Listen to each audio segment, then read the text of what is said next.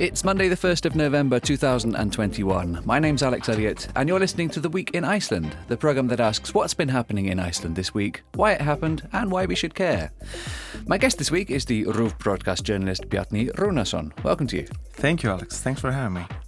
This week's big news around the world, not just in Iceland, is the COP26 climate summit in Glasgow.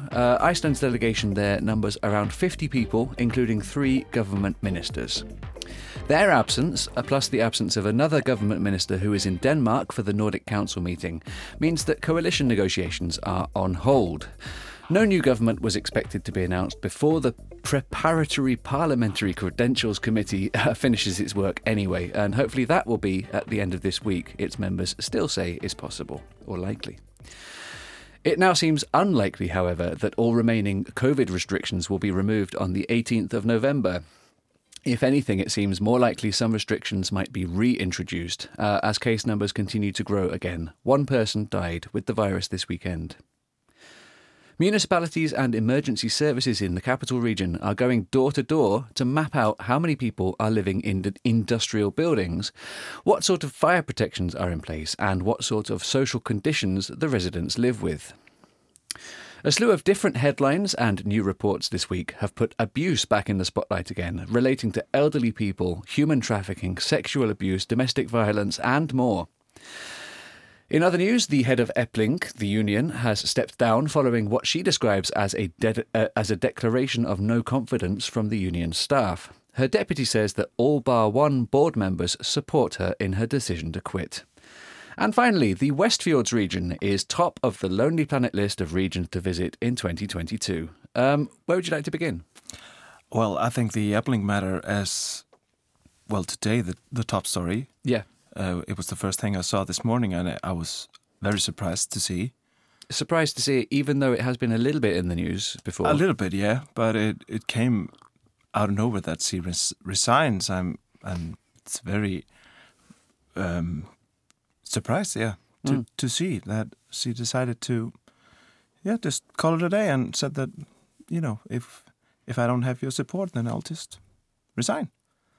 And But when you put it that way, it sounds honourable and something that maybe politicians could learn from. Yeah, perhaps.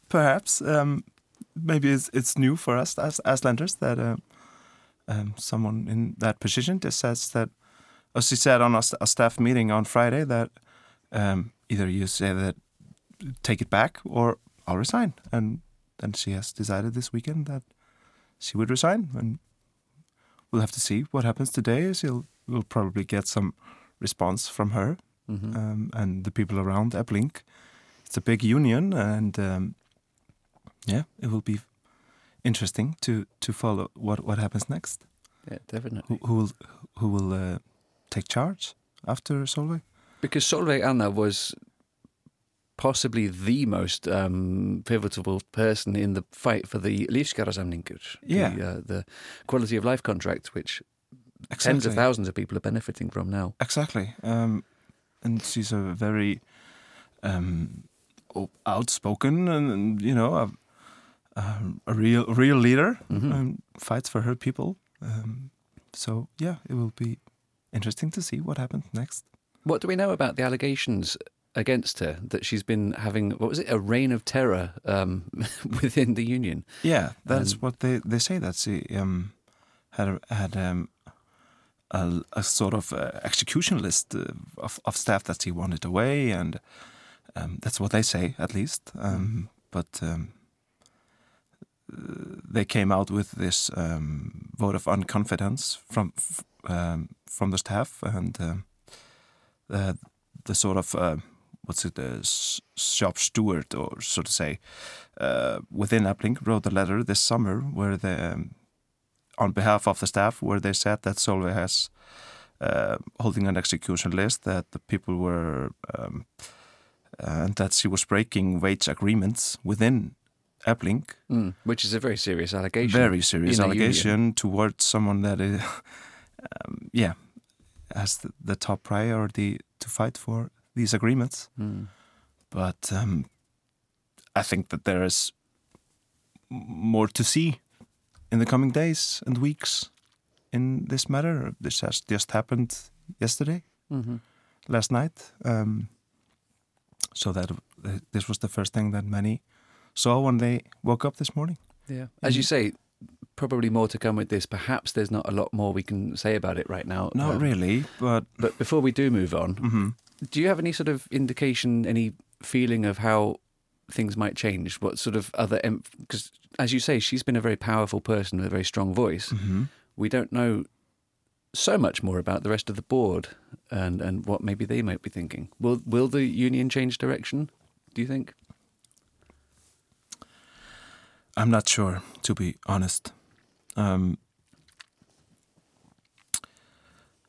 think that, she has been the front woman in Efling. Maybe there are some voices that haven't been that loud up till now. But, we'll just have to wait and see if there will be any changes. But there was also this weekend there were also news about a sort of agreement within smaller companies that are going out of SA, or Union of... I think it's called the Confederation of Icelandic Industries, I think. Yeah. That's sort of the union for companies. Yeah. Yeah. And they are, in the next negotiations, they want to stand alone and have a stronger voice. So that will also change the structure of wage agreements, I think. Because small and medium companies make up the majority of the economy, I believe. They do, but they say that their voice is not loud enough because the bigger companies have more votes within the union. So they want to be louder. So I think the whole dynamic of the agreement will change in the next negotiations.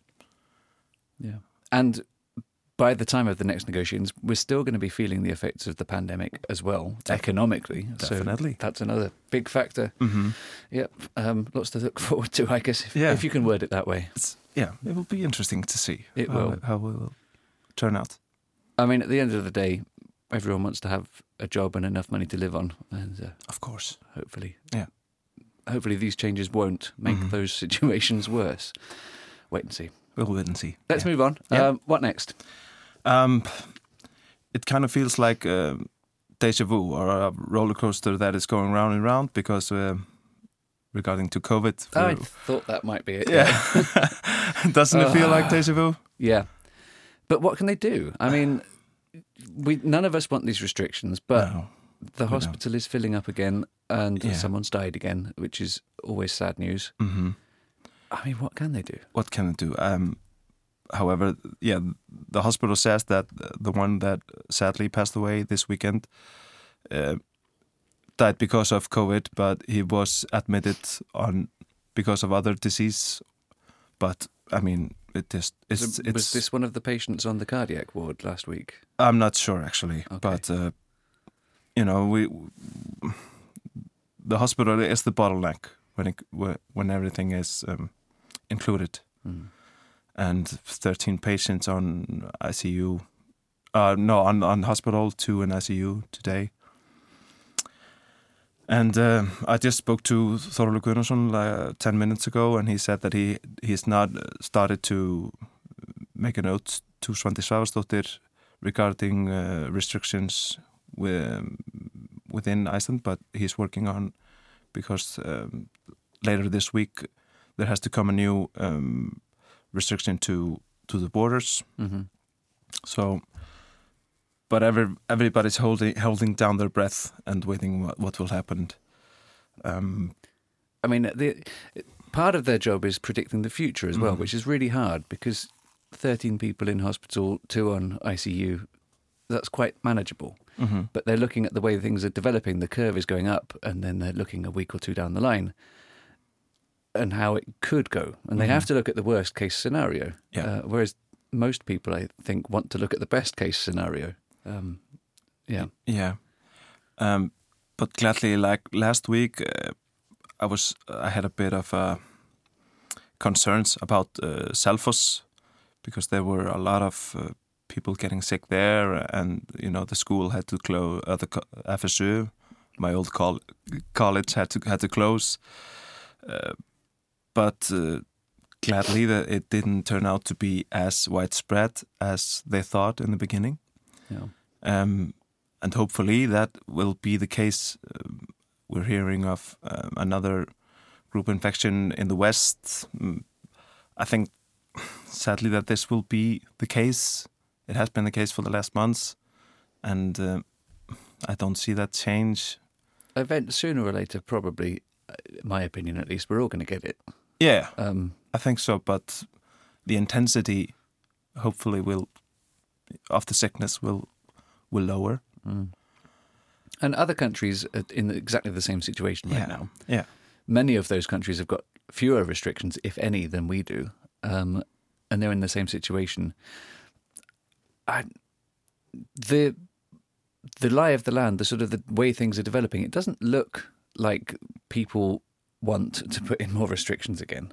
Well, we know that much. Not at all. But if it does happen, will people even listen? That's one of the things that Thorolf has been saying this last week, is that it might be pointless. I think that people will bite the sore apple and do it, but they won't do it gladly. No. That's my feeling, at least, that when it all comes, the majority of people follow the rules, but people's patience is getting weaker, so to say.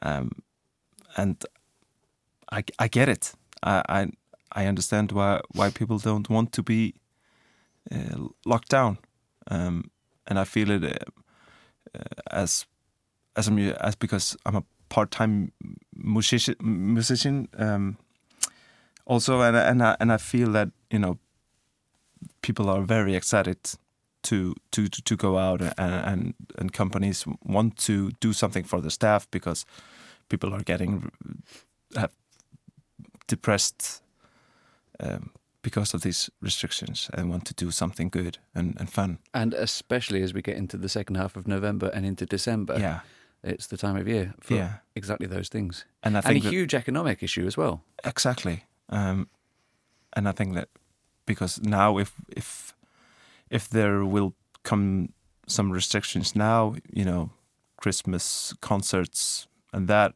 whole mini economy will just collapse, I think, because that would have to be for at least a month, and then we're into Christmas season. So the next few days will be exciting. Yeah. What will happen, I think. Yeah, indeed. The time and effort and money that goes into preparing for Christmas in so many businesses, if not maybe even most businesses, is enormous. Significant. Yeah. Jóla hlaðborð, anyone? Yeah, exactly. Because we didn't have those last year. No. Okay, maybe we should move on. Because there was loads to talk about this week. Anything particularly standing out?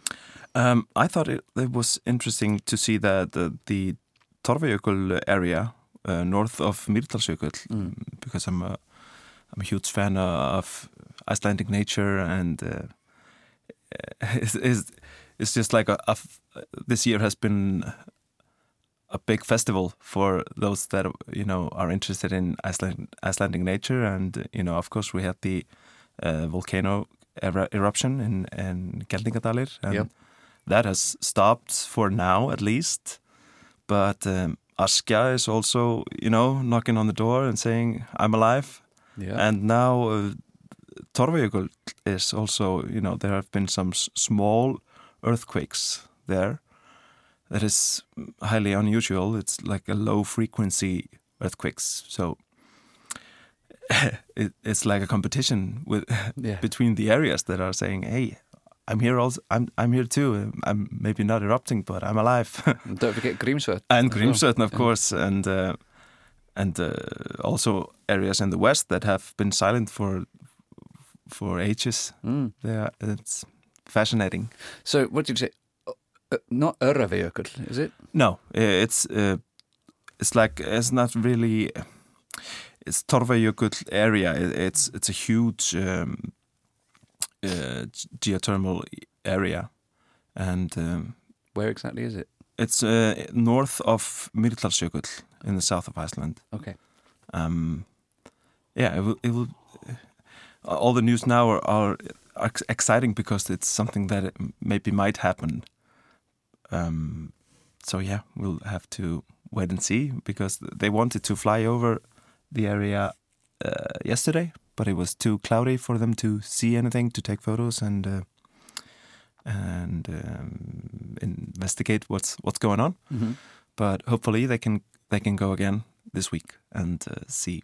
The forecast is quite good. Yeah, it's looking quite good. So hopefully. Exciting. Yes. Also exciting is the uncertainty, seismic tremors, in politics. Yes. Except perhaps this week, because no one's here. No one's here. No, there. So, but they say that hopefully it will happen by the end of the week. That's the committee. Yeah. Yeah. But the uncertainty of course lies in the chaos or if I may say chaos in the northwest. There hasn't come any result, and while it is while there is status quo there, they don't want to finish the agreements within the national government agreement. But I don't know what is. I think that they shouldn't be too focused on that. I mean, they will have to just finish their discussion, in my opinion. They would, but I understand that they want to get the proper result from the counting, or which count should they use, and. Is there any likelihood of a revote, of a new election in the Northwest? Legally, yes. Realistically, I'm not too sure. Because if it doesn't happen, then the government's majority is secure, definitely, even whichever way they go, which count they choose. Yeah, but it's just a matter of who is sitting in the chairs. Yeah, which is important. Yes, definitely. and getting the trust from the people that, they did a proper job in the vote. That I think it's a matter of trust, mostly. But it's interesting because it's kind of two. People want the three-party government coalition to continue. People generally want Katrín Jakobsdóttir to be prime minister. These are things that polls and just sort of general opinion seem to be showing. And regardless of which of the two counts is taken into account, their majority is secure. Yeah. But at the same time, it is very much linked to, as you say, what was the word you used? Mess up, the controversy in the Northwest, because the legitimacy of the whole election process is kind of in question at the moment. Yeah, I think so. Going forward, yeah, it's definitely the case that, people lose faith or trust towards the process of how democracy works and should work. That is, at least for me, the big case. But yeah, as in other matters that we have discussed, the week will be exciting to see if they manage to make some sort of agreement how to go forward. They're going to have to, surely. Yeah, it's been a long time. There's more than a month since the election was, and people are losing their patience, I think. Yeah. They need to... At the same time, though, the old government is just carrying on. Yeah. So of course, we don't have any... what's the word? There's no vacuum. No, not really. Yeah. But I saw this morning that these discussions are the second longest in history in Iceland. But yeah, I think we're going to see something, because they've held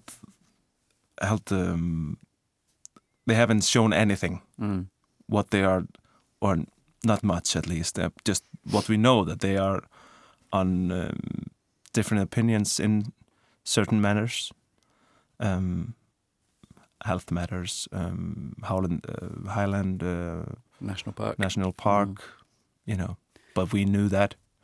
Now, climate change as well is another one, which is interesting because the old government is going to COP26 in Glasgow, even though we've had the election over a month ago, as you say. Yeah. And the new government might have different priorities. So how does that work out? I think that could be strange for that government, to go and say that we're going to do this and this and this, but we're not going to be in. It's not sure. It's not certain that we'll be in charge, in the next step. Even though we will maybe be. Just not in 1 week's time, or but that's just the way it is. But how much can they commit to? How much can they say, given what they know about, as you say, the to put it mildly, perhaps difference of opinion within the three parties? How can they commit? It's a struggle, I can imagine, because they have very different opinions. And two of the three ministers, Katrín Jakobsdóttir and Guðmundur Ingi, are, you would imagine, naturally inclined to push for more harder climate change actions from Iceland, and they're there in Glasgow on our behalf. Yeah. So that's going to be a struggle for them personally to sort of hold back a little bit and not promise the world. Definitely. Then again, literally promise the world. There's an expression. Yes, but then again, of course, we are a very small nation, but our voice can be heard, and we want it to be heard for the others to follow. Guðmundur Ingi said late last week that they wanted to reduce what's they called the emissions? Yeah, emissions by 55%, but there was nothing breaking in the report that they laid out last week, but it was something that had already been decided, but they took it together in one document and took that under their arm to Glasgow. But it's just starting, and we'll just have to see what they will say in Scotland, and what when they return, how they want to move forward in the discussions, between the formats, and what effect the Glasgow summit can have directly on the negotiations. Yes, in fact, I think it weighs in the discussions, what we want to do here, and what the world will decide, or the leaders of those nations will decide to do, what direction the whole national government will take. Yeah. Now, Iceland's position on climate change is surprisingly complicated, because some of the low-hanging fruit is gone already. It's harder to do the energy change here because, all the electricity already comes from renewable sources. The transport sector is apparently second in the world only to Norway in terms of the speed of changing from petrol to electric. But we've got a huge shipping fleet, especially fishing ships. That's more difficult, and they produce a lot of emissions. We've got these aluminium smelters and other heavy industry, which emit a lot of pollution, especially per capita.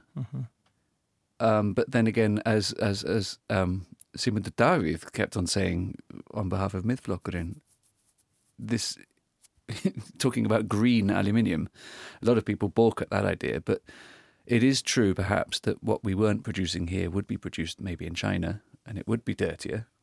So it's a complicated picture. And then you bring into things like the national park, as you mentioned, and wetlands, and it's a very complicated picture. Yeah, it's a big tree, and it has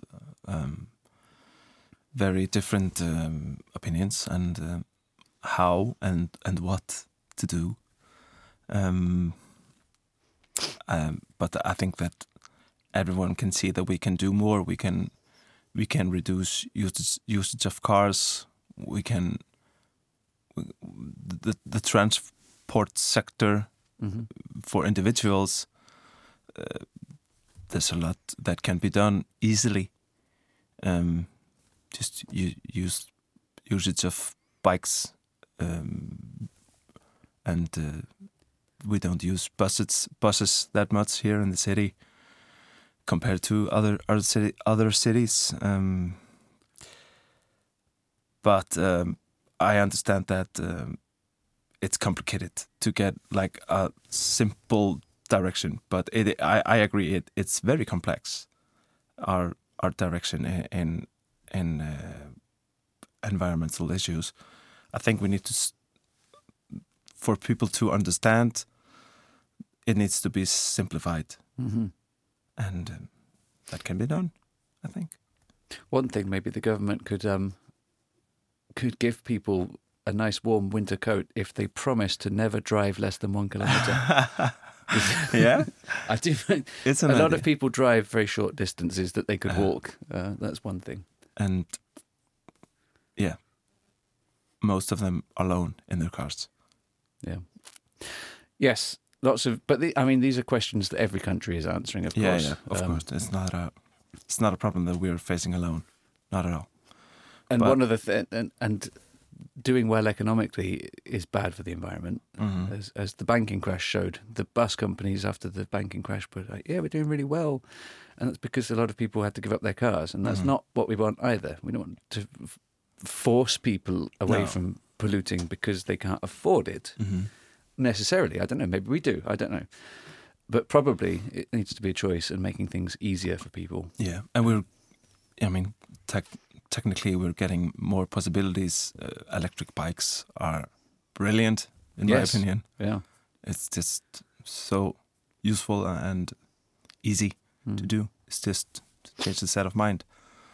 I think that we don't use methane vehicles as much as we could because we make methane in Iceland and it's burned because we're not using it.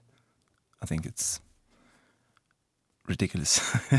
That's my opinion, at least, that we should. I mean, it's just basic. It's free fuel. Yeah, it's free fuel, and as you know, gas has been. It's just going up every day. So I think it's time for people to start looking for other options. Yeah. We're very, very nearly out of time. But one of the other factors there, of course, is links to aviation, and that links to tourism, which is a huge economic factor in Iceland. But also living on this isolated island, people who live here rely on aviation. And I don't necessarily think it's right to penalise or criticise people for flying in Iceland when people elsewhere in the world are flying domestically within their country and they could maybe drive it. We don't have that option. No. But that doesn't make it less polluting. No. So maybe, and this the energy change question also applies to aviation. Maybe we'll have electric planes soon. Hopefully. Yeah. We'll see. I haven't invented one, but No. there is progress. But there. you're working on it. I am, yeah. I'll let you know. Okay. Okay, on that note, sorry to say we are out of time once again. But The Week in Iceland will be back with you again next week, Monday the 8th of November, on ruv.is/English, Ruv English on Facebook, through the Ruv app and your favourite podcast platform. That just leaves me to thank my guest today, Bjarni Rúnarsson. Thank you. Thank you so much. And also Lydia Grettisdóttir for running the studio. We finished today's programme with a song by Karen Ósk. It's a brand new song featuring Friðrik Dór, and it's a celebration of the autumn and a perfect sound for a perfect autumn day in Reykjavik, especially while world leaders are meeting to try and secure the future of calm, frosty weather just like this. This is Haustið. Bye for now. Ég gef ekki mikið fyrir haustið Því ég veit jafnvel og þú Að það ekki laust við Að við sjáum var í myrkrinu Finnum farið laust lausnir. Já, því hrunið nú traustið. Rétt eins og laufblöð falla á haustin, falla á haustin. Falla á haustin. Rignir einhvern veginn lárétt á haustin. Við með augum pír sjáum ofsjónir. Afbrýðið sem brjóstin. Já, svo orðin liggja ósögð. Við horfum hvort í okkar gaupnir. Já, því hrunið nú traustið. Rétt eins og laufblöð falla á haustin, falla á haustin. Falla á haustin.